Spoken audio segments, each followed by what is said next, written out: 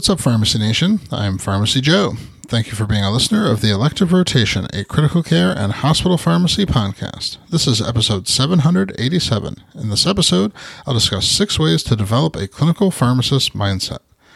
I have the show notes for this episode linked up at pharmacyjoe.com/episode 787.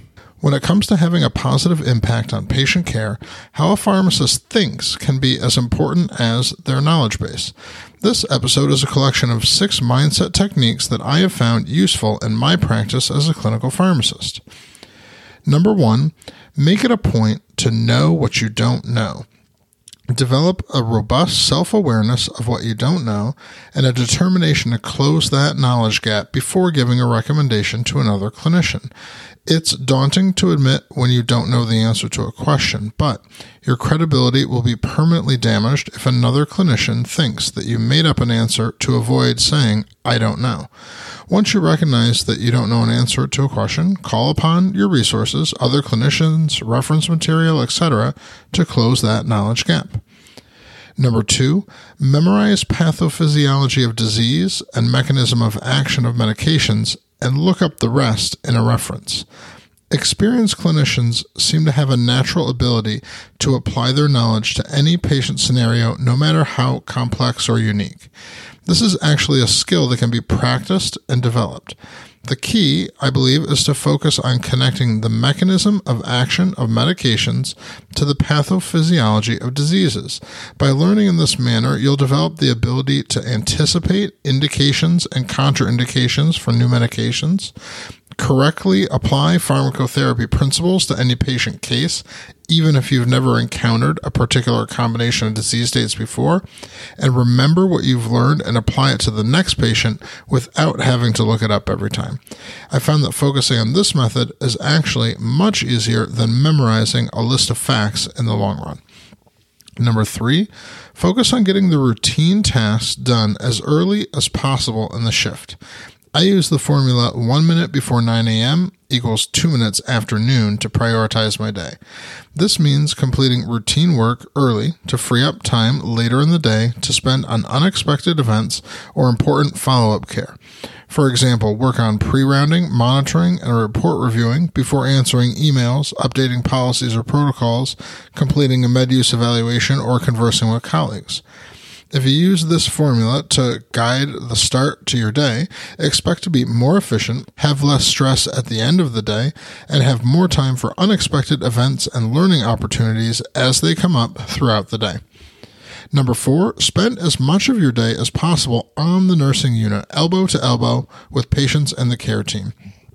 Use your time off the unit for activities that require a quiet space to work, such as creating an in-service or drafting a policy. When you spend most of your time on the unit, 3 things tend to happen. You become more efficient by observing and interacting with the patient, you have more interaction with the care team, and you have more learning opportunities in your interactions with other clinicians. Number 5, structure your verbal communication with physicians in the same manner they think about patients. When you approach a physician with a recommendation, they're usually occupied with another task. To have the best chance for acceptance of your recommendation, you need to focus the physician's attention on your patient. To do this, present your recommendation in the same manner they're used to thinking about patients, like a case study. Early in my career, I would plan ahead of time to succinctly phrase and communicate the recommendation using a structured tool known as ISBAR, and that stands for Introduction, Situation, Background, Assessment, Recommendation. Presenting your thoughts using this format allows the physician to follow your decision-making process so that you can agree on a plan of action together. With enough practice, I was able to naturally structure my verbal communication this way and no longer need to plan it out ahead of time. And number 6 is be intentional about developing professional relationships with physicians and nurses.